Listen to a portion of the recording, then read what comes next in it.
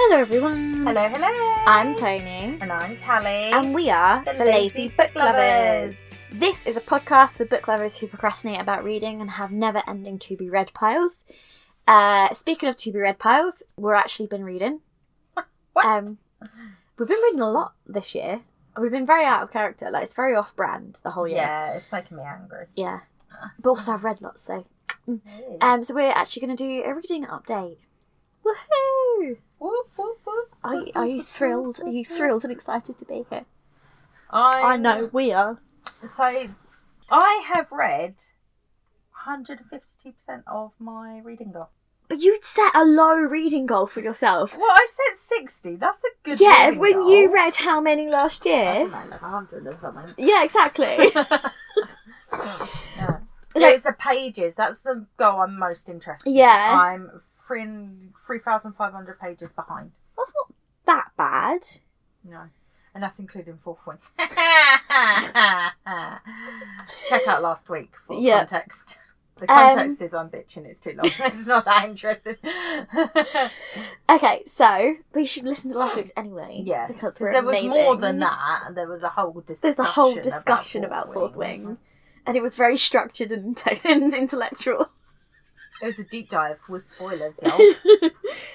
So I'm up to 53 books. But remember I was like, I wanted to read a certain number of physical, like, books. Mm. Okay, so I'm up to 35 actual books and the rest is made up in audios. That's good. And how many did you want to do? I wanted to do 50 books. And you've done 35. Yeah. So 15 by the end of the year, if I stop reading such big fucking books. Yeah, and whilst you don't have a job, you should be reading a book a day. Come the fuck on. I did, to be fair, yesterday I took myself to the park near here that has a lake, and because it was sunny, and I just sat in the sun reading, and I was like, is this what life could be like? If I did not work for the capitalist? Yeah. I did find one job that was part-time, but didn't list the salary as prorated, but it was still like a decent salary, and I was like, can you imagine if I got a part-time role but for like decent money? I'd fucking love that. Couldn't even dream of it, if I'm honest. Yeah. I mean, I can't even dream of paying my bills. So. Hashtag millennial discussions. Yeah, so I have been trying to read more. Take advantage of the free time. I'm going to plug my Instagram. Yeah. And I'm going to tell you about this as well. So in October, which it will be by the time this comes out. Yes. Come over to my Instagram. I am doing a challenge that I gave myself because I hate myself. I am going to listen to 31 audiobooks in October. So that's like, what, a book a day? Yeah. Okay. And come over to my Instagram. I'm going to try and do a daily reel. We'll see how it goes. Oh, you're not very kind to yourself sometimes. I was like, I'm really having a breakdown. I know what will help with stress levels. A mandatory target that's going to make me feel really bad if I don't hit it. Yeah, boy. Well, I need to listen to about 5 hours of audio a day. Okay. So you're going to listen to like shortish books then? I've got a mixture. Okay. I mean, I might change my mind on the book, but I have planned out the book. Okay. And 5 hours of audio for me is 2.5 hours. Just listen to it. You two-speed, don't you? Yeah, that's why that's more doable for you. And I definitely do at least 2.5 hours of housework a day. See, I cannot go above 1.2. They start sounding like cartoon characters to me. I have been listening to Skullduggery at 2, and I kind of want to nudge it to 2.25, but my library app goes from 2 to 2.5, and I tried it at 2.5, and that was just slightly too chipmunky for me. No, my other half listens at 3, and that is chipmunky for me. But how do you like when it's like a fight scene? How are you processing that? To be completely honest with you, I glaze over fight scenes all the time anyway. Fair. Like, when I'm reading the books, I'm like, okay. I just find with audio, my comprehension is sometimes a lot less of like what's actually happening, but what I'm picturing is more vivid. That's how I find it. Yeah. Like, but my actual understanding of what is going on is less. Yeah, I mean, I'm always doing things, so I don't know if that's. This is the thing. Like, if I'm like cooking, I will turn it down a bit, maybe to like 175, maybe to 150. If I'm like hoovering, it's bumping up because I don't have to pay attention to what I'm doing. So like at the gym, I listen to audios quite a lot because after a while, your music playlist just becomes like it's like nothing. Yeah, it's boring. Whereas I don't know, I like listening to like a romance or someone just in the gym, like I don't want to be here. I must grow a bust. I don't know, like romance. I don't know what's going on with them. I'm not feeling the gym at the moment, and I'm usually a bit of a gym bunny, but I don't. I'm just like. And this is the perfect time that you could go. Like I could go any time I want, but I'm finding myself having to like drag and the whole time I'm there and having to like cajole myself to do it. It's just unusual for me. Yeah. So come to my Instagram, please. Yeah, it's sorry. tallies.library. I might, if I remember, also share them on TikTok. I'm getting really bad at cross sharing my stuff, which is annoying because I'm making 2 things of everything. Oh, I'm so lazy. I'll just share the TikTok to my reels because I'm like they don't get much hits either way. Like reels are dead. And I don't record anything in Instagram because Instagram Reels editor is shit. Yeah. My story graph just freaked out. Hold on. Anyway, moving on. Swiftly on. Let's talk about what we've read. Do you want to go? I just suspect you have more, but do you have more? I've got 5. 1, 2, 3, 4, 5. Okay, I'll go first then. Yeah. Why not? Because this will be quite an easy one. So I read The Golden Enclave, which is the 3rd book in the Scholomance series, is how I say it. How do you say it? Scholomance. Not for debate. We should ask Naomi Novik. Yeah. It is Naomi Novik, isn't it? Yeah. I'm not brave enough. I'm never brave enough to tag the authors in my Instagram post. Like, you know, I put in my story about what I'm reading. The only person I was brave enough was A.K. Mulford. Not even Derek Landy. Would you tag him? No, I'm such a chicken. I tag everyone now. No, I'm such a chicken. But then A.K. Mulford liked my story and then reposted it. And I was like, yay! Such a babe. So back to topic. Yeah, by Naomi Novik. So this is the 3rd book in the series and like the conclusion to the series. So it's pretty hard for me to talk about this spoiler free. An extremely vague summary. So shit goes down at the end of book 1. Book 2 is them dealing with the consequences of shit going down in book 2. In book 1, sorry. And in book 2, they essentially start to realise that like the school isn't able to do what it was built for. It was meant to protect wizard children, but it's really not able to do that anymore. And as part of the consequences of what they do in book 1, the Scholomance is able to then start addressing its issues. Because the Scholomance is sort of semi-sentient, because the magic is to do with intent. And its intent is to protect as many children as possible. And up till now, that has been this sort of process of just like letting them die off if they're weak or stupid, because it keeps the rest of them alive. Yeah. It keeps the majority of the children alive, because then the strongest get out. But then because of what they do in book 1, it affects the number of mals, which is like mana-eating monsters, like magic-eating monsters, which is the reason children are in the school to protect them. It affects the numbers of them in the school. So instead of its whole purpose being towards keeping these mals away from the children, the school's now trying to like fix the fundamental underlying issues of the school. And that it's not, the way it was built isn't fit for purpose necessarily, which is why things went so wrong and it was overrun with those mals. Yeah. So the school was trying to make Galadriel, Elle, our main character, fix it. And that's kind of... I forgot that was her real name, yeah. So book 2 is basically Elle, like, arguing with a sentient school, being like, I don't know how to fucking fix this. And it ends up being like, there is no way to fix this, we need to start again.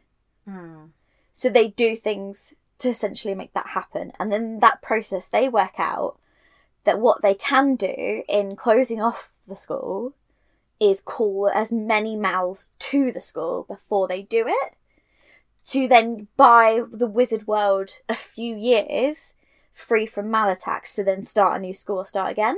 That's a good idea. So then that's what they do at the end of book 2, is they do their plan.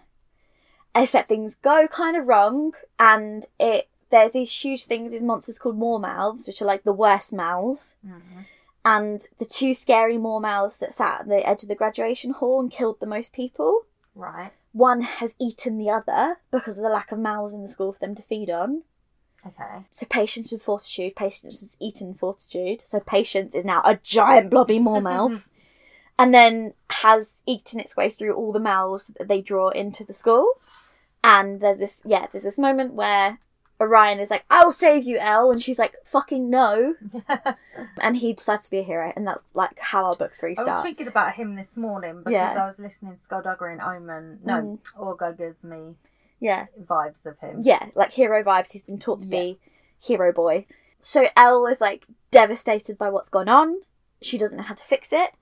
She arrives back home and is just like fucking traumatised. And then she's just home for a few days, doesn't get much chance to recover. So 2 people from the London enclave show up and are like, a Mormouth has taken over our enclave, killed a bunch of people, our wards are down, save us. Because they know she can kill mouths. Oh no, Mormouths. She's like a hero now. Yes, so they make her come and save them. And then soon after that, another enclave goes down. Another ward's go down, and they call her in. And she gets this book called The Golden Sutras, which is how to build enclaves without using Malia, which is the bad magic. Because she's got this book from the school. And her plan was to start helping small wizard communities who are outside of enclaves build these golden enclaves. Yeah. Instead, she uses these golden enclaves to rebuild the wards of these existing bad ones built with bad magic, and to shore up their wards and change them from bad to good, essentially, with like the will and intent of all the people there. Yeah. It was actually quite emotional because like the final bit of the spell is like, shelter us, keep us safe, anchor us, please keep us safe, please. That's like, it's like, I'm not just paraphrasing, but it's like, it was really like, ooh. And then basically she's getting called from enclave to enclave because they're being attacked by this mysterious force. And through this process of being called to the different enclaves and having to fix them and save them from more mouths, Elle works out something to do with how enclaves are built without spells like the Golden Sutras. So how they're built using Malia. And it's bad. And I don't want to spoil it for you, but it's bad. And it's to do with how more mouths are actually created. Okay. So, like, basically something wizards are doing is creating more mouths, and it's, like, reprehensible. And by killing more mouths that are anchored to enclaves, it's causing a knock-on effect. Okay. Again, I don't know. I'm trying not to spoiler it. And it's basically Elle realising that, and Elle realising that the prophecy about her is going to come true, but not for the reasons she's been brought up to believe. Not because she's going to go evil dark witch, but because the way Mormouth is created is so reprehensible, and she's the only one with the power to fix it. Okay, that sounds exciting. Yeah, so it's like the whole way through, I couldn't see where it was going. I didn't know how it was going to end. I didn't know how they were going to save Orion. Like, you just don't... I literally did not know. And then I read the bit with the big ending. I read it while I was at the bloody public pool, the outdoor public pool, on one of the days I went there, because I've been trying to enjoy the time off while I'm not working, while I'm, like, looking for work. So I was just there, I had sunglasses on, and I had, like, tears leaking out from under my sunglasses, and I was just, like, and I was surrounded by, like, people, and I was, like, like, trying to, like, you know, you're just trying to, like, subtly dab them away, and I was, like, trying to read, and then I just finished the book, and then I was just sat there, like... No one here knows I'm destroyed. I was like, what now? Yeah. I needed to eat as well. So I was like, how am I going to go in? I have to take my sunglasses off to go in the cafe to order food. I've obviously been crying, so I was just there like, I can't eat now. I'm screwed. So yeah, really, really good. Yeah. Really good ending. Like, there's so many things from book 1 that's pulled through. 100% recommend. When I come back to it, I'm going to redo A Deadly Education. And I think I'm going to try and do them close together. I think there's bits in book 2 that will kill you off a bit because there's lots of scheming and political planning. But it's all kind of laying the foundation for book 3. Okay. So, like, there's a bit in the middle of book 2 that's a bit work building that you might find a bit tedious. I'm starting to enjoy a reading series together again, like closer together. So yeah, I'll give it a try. Yeah. But yeah, really, really, really enjoyed it. Go read it.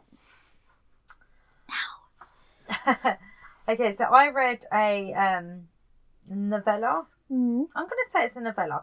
Novellas are by word count, not pages, aren't they? But this it's 128 pages, so I'm going to say it's a novella. I always get some people say 200-page books count as novellas, and other people say they're books. I don't know.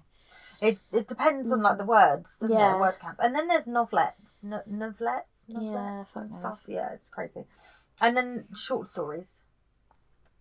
Anyway, I'm going to call it a novella. It's 128 pages. It's called Welcome to Camp Killer by Cynthia Murphy. I thought this would be fun. It's a YA, it was giving me the vibes of that you're not supposed to die tonight. I thought, it's a killer in a summer camp. I think you've done this one. And it literally is a killer in a summer camp. I feel like I remember you talking about this. Yeah, it's a summer camp that's been bought out by like a horror company, and they've got tunnels. No, that was You're Not Gonna Die Tonight. Oh, okay. I'm reading a lot of similar ones recently. Yeah, so then it's very similar. Carry on. Yeah. This is based in the UK. And a guy who runs residential summer camps in America decides to set one up in England. And he hires some counsellors, camp counsellors, who have done their English, who have done the going to be a counsellor in America before, so he knows them from camps over there. Yeah. And he hires them for his English camp, and the first night the people start getting killed off. It's a short one. It is what it says on the tin, really. Okay. It was, I don't know. I genuinely don't know what I thought of it. I don't know if I found it entertaining or not, if I'm honest. Because it was very by the numbers. So I guess it entertained me, but it didn't really give me anything different. It was a read. It was entertainment. What it wanted. Yeah. It kept me entertained for a night. Right. Yeah, I think that's out now. I read it as a NetGalley arc, but I think it's out now, so maybe check it out if that sounds good to you. Yeah, that was it. I don't have much more to say about it, to be honest.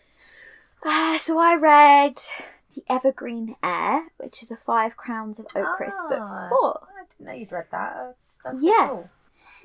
So this is A.K. Mulford, who we're big stands of. She's a lovely TikTok author who this series got picked up from indie to trad published. There's 5 kingdoms. We've followed each kingdom and the characters that we know from each book. That they could be standalones, but they kind of work in tandem. This book follows Nilo, the heir to the Southern Court. So Nilo is non-binary and autistic coded as well. We love A.K. Mulford. Yeah, and the love interest is ADHD golden retriever with dyslexia. Okay, I think I'll like this one. Yeah. Oh my God. I can't imagine not liking a Mulford, but I love this. Number 3, Bree's story did not have as much magic for me as the first 2 did. But this one really capture you in a way. Yeah. I don't think anything was going on in life that could have been the reason. It just didn't grab me. This one, I fucking love this one. So basically in book 3, as a joke, the Queen promises Nilo's hand to the person who wins a duel. The duel gets out of hand. Talhan, which is one of the Golden Eagle twins, steps in because he's a nice guy, steps in to break it up, but in doing so essentially wins the duel, which was kind of his mum's plan, their mum's plan. Okay, yeah. And the Queen is like, all right, that's your betrothed, and Nilo's like, no, this is one of my oldest friends. This is awkward. Not how it works. It's also my first crush. Awkward, guys. Yeah, and now we're just friends, and we haven't been as close because he was off fighting in wars, and now he's here, and Talhan is stand-up guy, so he's like, okay, when do we get married then? We're betrothed. And Nilo's like, no, we're not. She'll forget, and their mum doesn't forget. And so Nilo's like, okay, come visit me in the summer, you can stay till solstice, but then you're leaving. It's just to shut my mother up. And at the same time, basically the Queen is trying to drink and drug herself into an early grave. Okay. And it's just like, well, Nilo will handle it, so I'm off. And as part of that, there's this thing they smoke called witch's brew, and it's a particularly nasty strain of witch's brew that's entered into their city. And Nilo thinks it's tied to the shit that's gone down in book 3, which is like a whole new, like a coven of witches that were thought dead have come back and they are stirring shit up, and they're tied to the bad kings from book 1 and 2. The baddies from book 1 and 2 have sort of made an alliance with these witches. Okay. And this brew is part of their attempt to take over the Summer Court. And no one's listening to Nilo.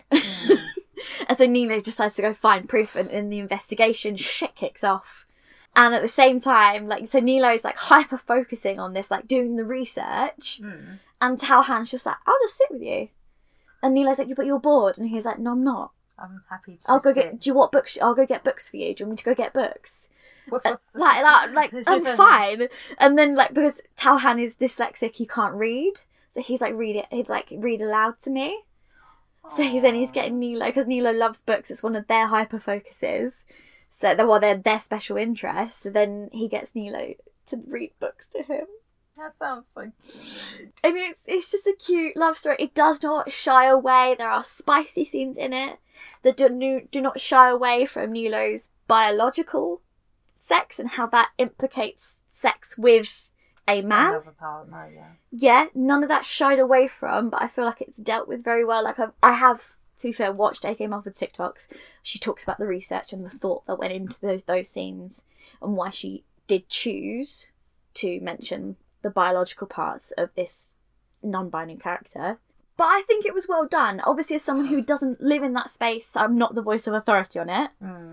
But I felt it was well done and respectful, and also it was still spicy. Yeah. It didn't. It's showing these real characters in the real life. Because she writes spicy books, it would be disingenuous for her not to do it just because it's a non-binary character. Yeah. Yeah. When we've got explicit scenes throughout the other books. Exactly. Yeah. It would have been.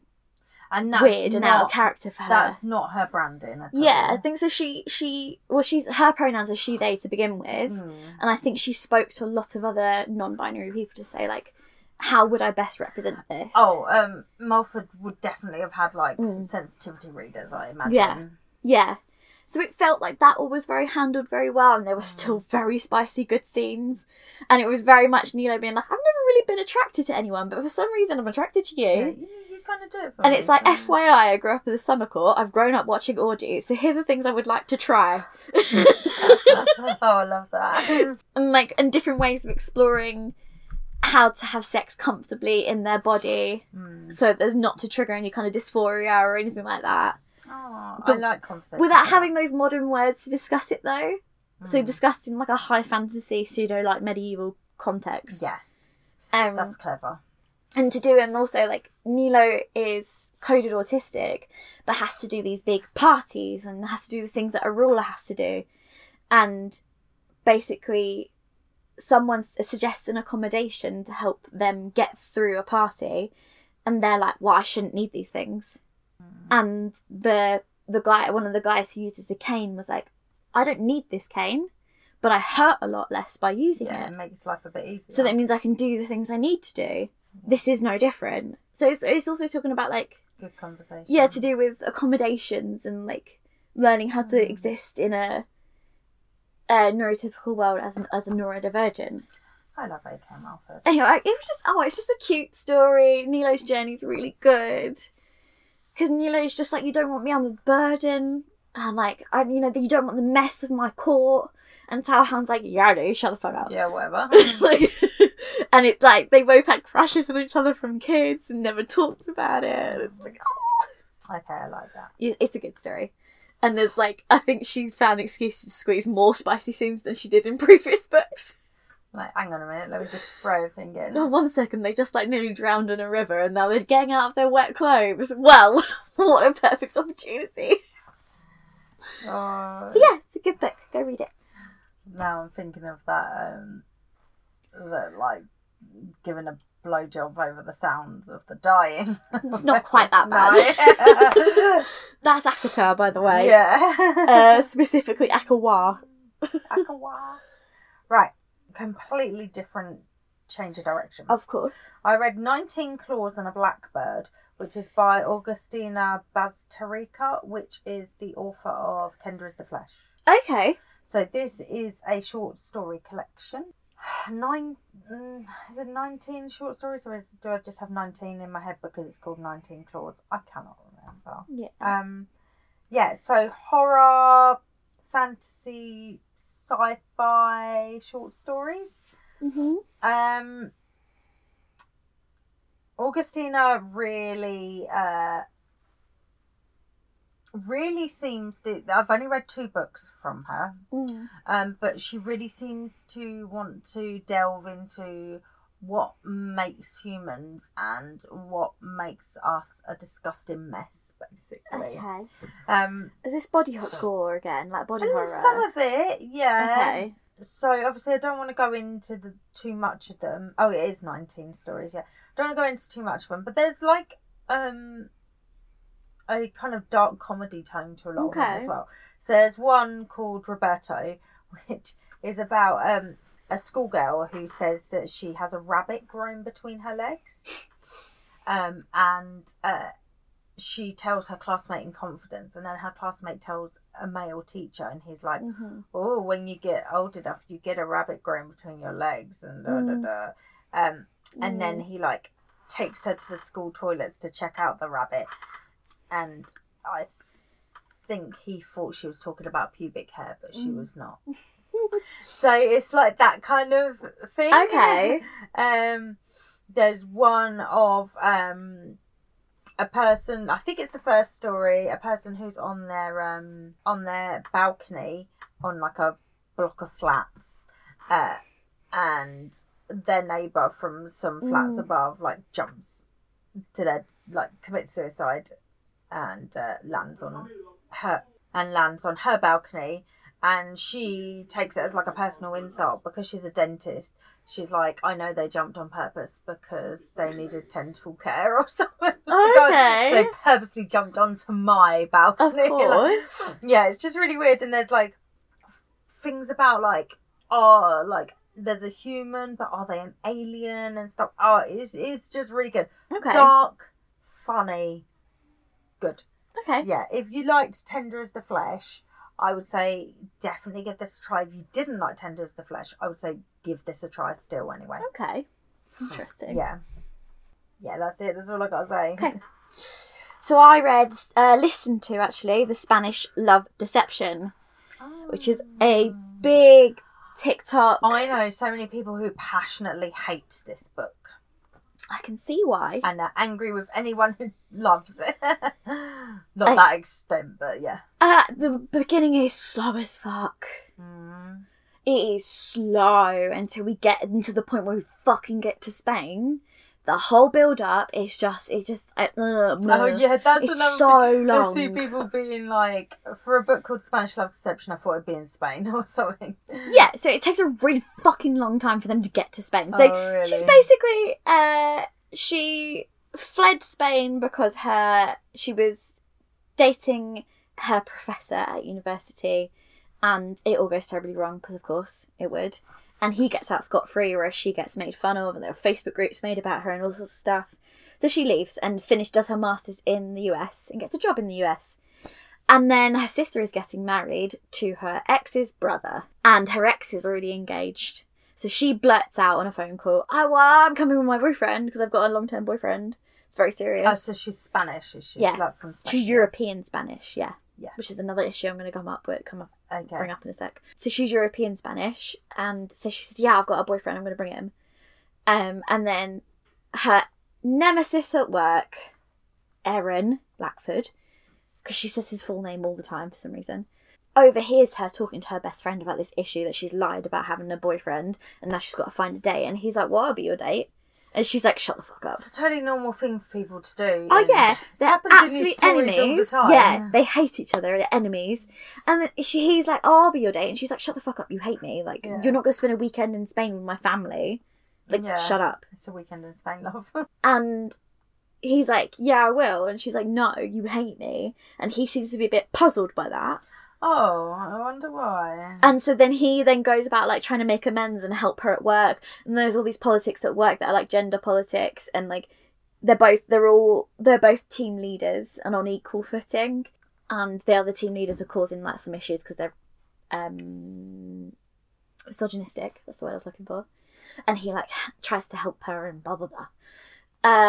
And through this, like, spending time together, because he suddenly seems to have realised that she hates him, he's, like, trying to make amends. And then they eventually strike a deal. Shocker. She'll go on a date with him to some big charity event if he'll go and be her date at a wedding. Right. Which 4 days in Spain, paying for flights and everything, is the same as one night at a charity auction, apparently. And they go to Spain together, and she's like, you have to not only, like, pretend to be my date, but you have to be like, we're in love and you're, like, my boyfriend. And he's wildly in love. And he's like, yeah, I'm not going to struggle with that. And she's like, oh, he's such a good actor. He's acting like he's obsessed with me and he loves me and it's all an act. And then, like, so it's lots of miscommunication trope, and it gets dragged out far too fucking long, in my opinion, because he is very direct about his feelings. How long is this book? It was an audio. So, I mean, look at... Is it one of those ones that should have been a lot shorter? I don't know, because our Wi-Fi is currently not letting me look. 1 second. 474 pages? Yeah. So it was Contemporary romances should not be longer than 200. It was 14 and a half hours, listen. Fuck off. No, I would not do that.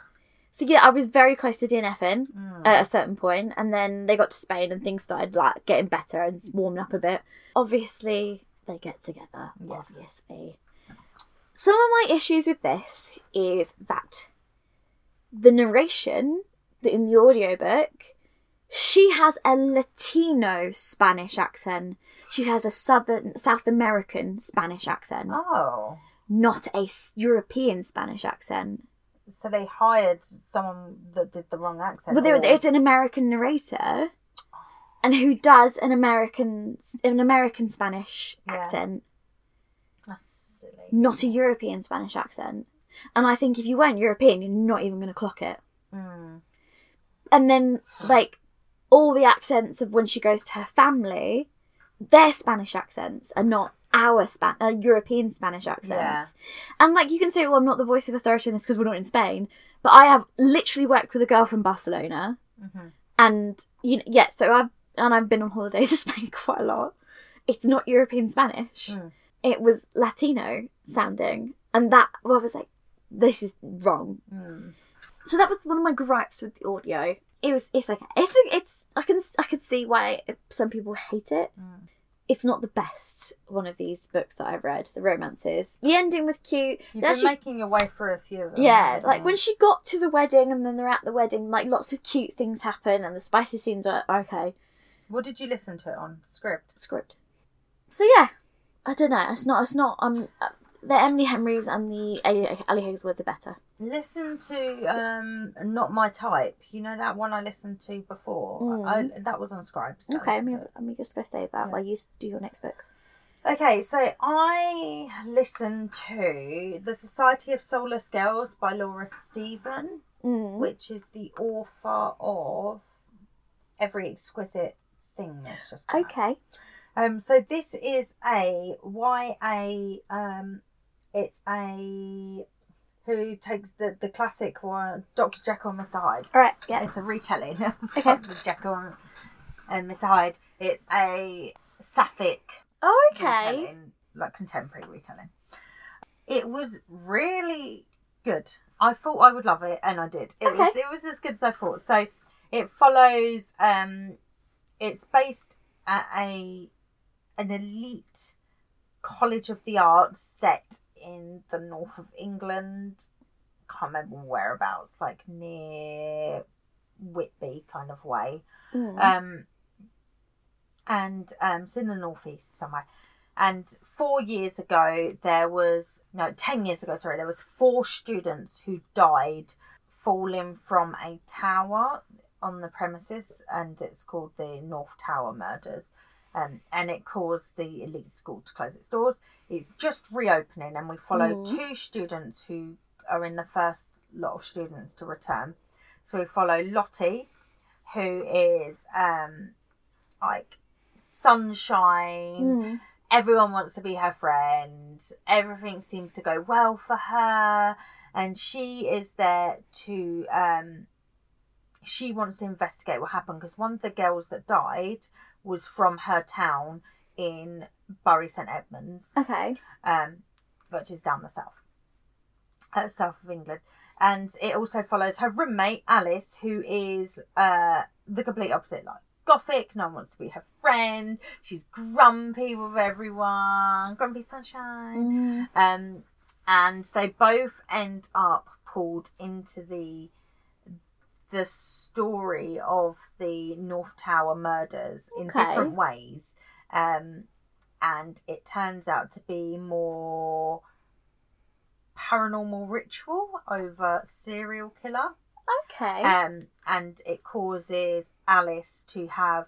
No, not Alice. It causes Lottie to have, like, blackouts where she doesn't know who she is, which is, like, obviously the Jekyll and Hyde kind of... Okay, that's clever. So, yeah, it's like a thriller. They're both trying to get to the bottom of it. They don't realise the other one's trying to get to the bottom of it. There's a cat which doesn't die. It's like an eternal cat. Okay. It was really fun, but there was loads of really good conversations on feminine rage, right, misogyny, all of that good stuff. Okay. It was great. You know those lists of female rage? Yeah. This would be on it. Okay. And it was just rage, but good. in a really good way, and I loved it. Yeah. I love that. Fantastic. Really good. So, my next one. Mm-hmm. Love Theoretically by Ali Have Hazelwood. you finished all of them now? Or that are I out? looked. She's got some more, actually, that I didn't realise she had more than these STEM ones. So there is Checkmate. Oh, yeah, I've seen Check some and people Mate. reading that, yeah. And Stuck With You. Oh, no, that's one of the STEM That's one of the novellas. STEM ones, yeah. I think Checkmate's the only one I've got left then. Check and Mate, yeah. Check and Mate. Oh, Bride. That comes out next year.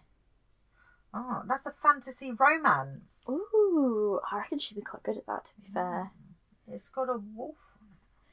A A dangerous alliance between a vampire bride and an alpha werewolf. Oh, I knew it was going to be shit. Okay, I would read that. Yeah, I reckon that'd be good.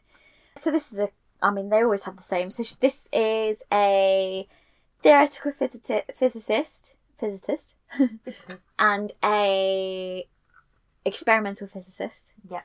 Enemies to lovers type thing. Enemies, quote marks. So she's done her master's in theoretical physics. She's trying to get a job at MIT because at the moment she's doing a job as an adjunct professor, which is like, they kind of teach all over. They teach like 5 or 6 courses across different unis, like basic physics stuff, physics 101 kind of things. She's doing that all over the place and it's not making her enough money. So she also does this app called Faux Dating, where she is someone's fake girlfriend and they pay her to come to events or whatever to be a fake girlfriend. There's no sexy time, there's not even kissing or holding hands. It's just like appearing like a good girlfriend. And she's like very much a social chameleon and she's very good at it. And there's one guy who's a really nice, sweet guy who is ace, and so they're not supposed to have regulars, but he pays well and he's nice enough, so she's gone to him a few times with him. But his brother at those events is very suspicious of her and asks all sorts of pointed questions. And she makes a physicist joke by accident and he clocks it. And she's like, oh shit. And he's just like very intense. She applies to be a professor at MIT. Guess who's on the hiring board? Oh, I wonder who it could be. It is the same guy. The guy who noticed a physics joke. Yes. And he's also in a very senior position. Also, this same guy did a spoof paper in a physicist journal when he was like 17. He wrote a spoof paper that got through the sort of review process and got published. And it was obviously written as a spoof paper. And it was basically done so the industry thought to show that theoretical physics is bullshit. Okay. Because I can write some bullshit nonsense paper and it will get through. So then even theoretical physicists don't really know what to talk about. That's how everyone took it, and it caused like a divide in the industry. And it was like it's the reason why all her jobs have been underfunded and why she's find it so hard to get a job after masters. And also her mentor is the editor that let that paper through and his career was ruined. Okay. So this guy, who's also the suspicious They always brother... have so many backstories. Yeah, so the suspicious brother is also the person who wrote this paper that took down What was theoretical his physics. meaning behind the paper then? If that's So you not... find out later that wasn't his intention. Okay. He had a personal vendetta with her mentor. Oh, okay. So the purpose was to show him up for a fraud. Okay. Which he did. He did not mean to cause like a rift in the industry. But so she like has basically several reasons to fucking hate this guy. Mm-hmm. And he's just like, oh...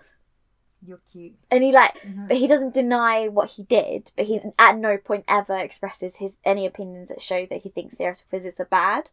She makes lots of jokes along the way of like, well, you obviously think I'm a joke then because of like this. And he's like, never said that. Yeah, like, and then he takes actions behind the scenes. Anyway, it's the classic miscommunication Ali Hazelwood thing. She's going through this application process. The Nemesis dude has a candidate for the same job who is an experimental physicist. So it's being pitted by someone in the department as like, it's theory versus experimental, blah, blah, blah, gender politics. But no, it was all a farce. It was this faculty person who's put her through for the position fighting her own agenda. The person that she was up against was like so much more qualified than her that she had never had a shot. Oh, okay. So that's like the big... So it's not that this person's also his friend. It's like a whole fucking thing. So she's like, the whole world is against me. You're evil. Miscommunication. Series of circumstances throw them together. She's like, oh, he's funny and he's hot, but like he hates physicists and he hurt my mentor. And then obviously miscommunication. It's cute. It is what it is. Although the only thing I will say, this one in the spicy scenes, there is a whole discussion of like where she's not particularly experienced. There's a whole discussion like how do you like it, and it's in the context of a spicy scene. It's the male lead in the scene not just like doing stuff to her and she just instantly likes it. It's he like tries different things and he's like, how's that? And there's like that kind of inherent in that, you know, that inherent awkwardness of that moment as well, but you are in the mood kind of thing. And he's like, he tries different things until he figures out what she likes, and then he does that a bit more and he's like, more of that, and she's like, yes please, 100% yes. And so that's that's the only thing I did like about this one. It wasn't this instantaneous, the best sex of my life. It was like a bit of figuring it out to learn each other. That's good. I like that. So yeah, cute. That's what it says on the tin. It's an Ali Hazelwood. It's an Ali Hazelwood. You know exactly what you're getting. I keep explaining it to people. I was like, it's the equivalent of sticking your binge Netflix show on. Yeah. But in a book. Yeah. You know exactly what you're getting. Yeah. It's a nice little comfort read. Yeah. You know there's a happy ending. You know there's a miscommunication. It's gonna be a silly trope. Yeah. Yeah, like... What's not to love? Yeah. Okay, I'm not actually going to talk about this one. Fourth Wing. We just did a whole episode on it. Yeah, go last week if you haven't heard it yet. We've done a whole episode on it. So then I'll skip to my next one, which is going to be my last one because I'm just going to lump them together. I'm getting up to date on Skullduggery Pleasant. Yep. So I've done number 12, which was Bedlam. Yep. Number 13, which is Seasons of War. I'm currently doing number 14, which is Dead or Alive.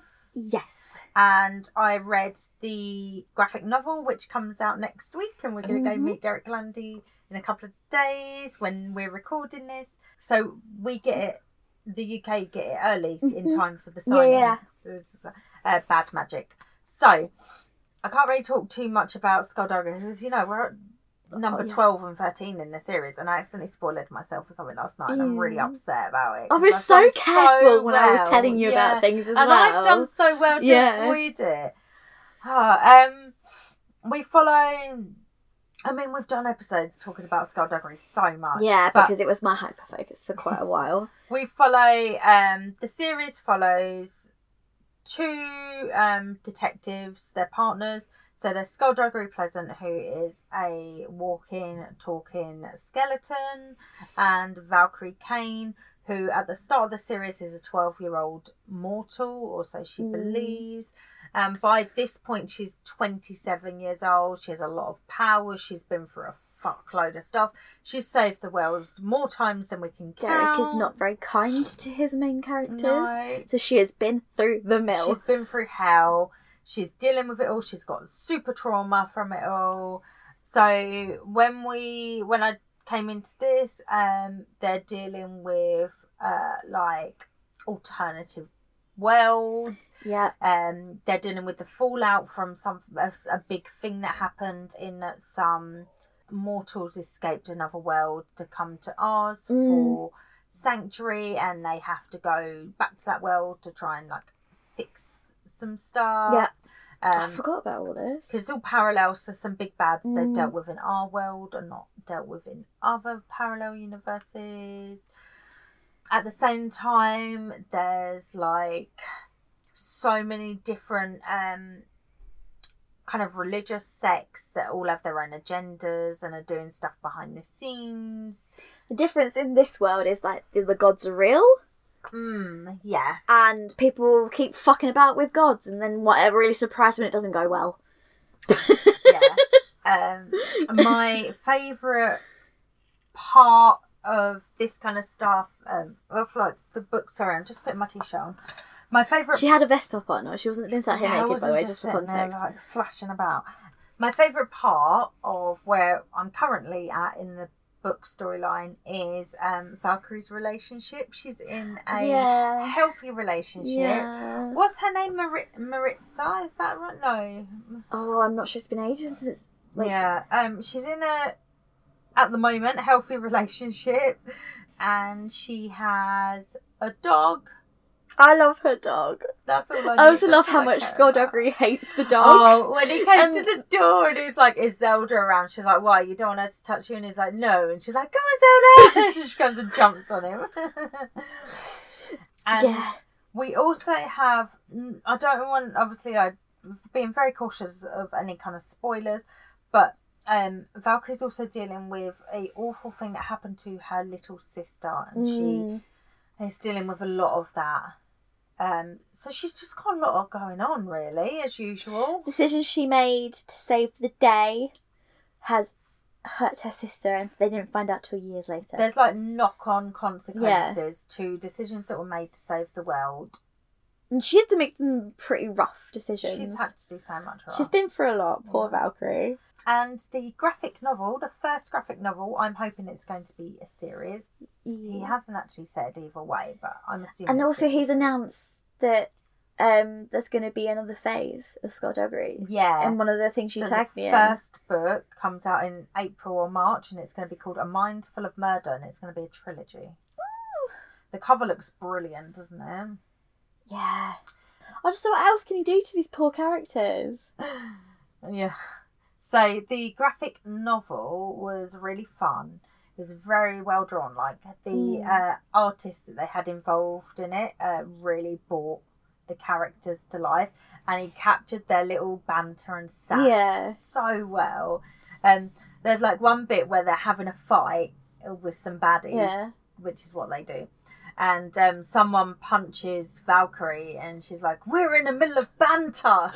It's just, they just capture it so good. I just like stuff like, there's a bit where like Valkyrie gets punched through a wall in one of the books, and she's like, "Now we're being punched through walls, are we?" She's like, "This was fun 5 years ago. I'm bored of this now. Why do you always punch me through a wall? Like, why do baddies always do this?" Or like, well, if the baddie like tries to do something and it goes wrong, they just take the piss out of them, and it's so funny. So yeah, and this could work as a one shot. I hope it's going to be a series. It was really good, and the team they had working on it were fantastic. So on a related note, my last book in my update is Hell Breaks Loose, which is a Skullduggery prequel style book. It's very short. It was 320 pages. So this is Skullduggery's life 300 years before he meets Valkyrie, when he's part of the Dead Men, which is like a group of soldiers that were called the Dead Men because they'd go and do like impossible shit that anyone else would die. And they were like not afraid of death. And they also had the walking skeleton, but it's only 8 years after he has watched his wife and child be killed in front of him, was tortured to death himself, and then resurrected as a skeleton. And it's only 8 years after that, so he's still a little bit fucked up. And a little bit angry. And they're fighting in the war. And it's just kind of about like an incident in the war that goes a bit wrong. And Valkyrie comes back from the future So this is set after book 15, I think. Valkyrie pops back from the future to try and fix something where someone's come back in. Someone in the present has said, "Well, I'm gonna go back into the past and fuck shit up."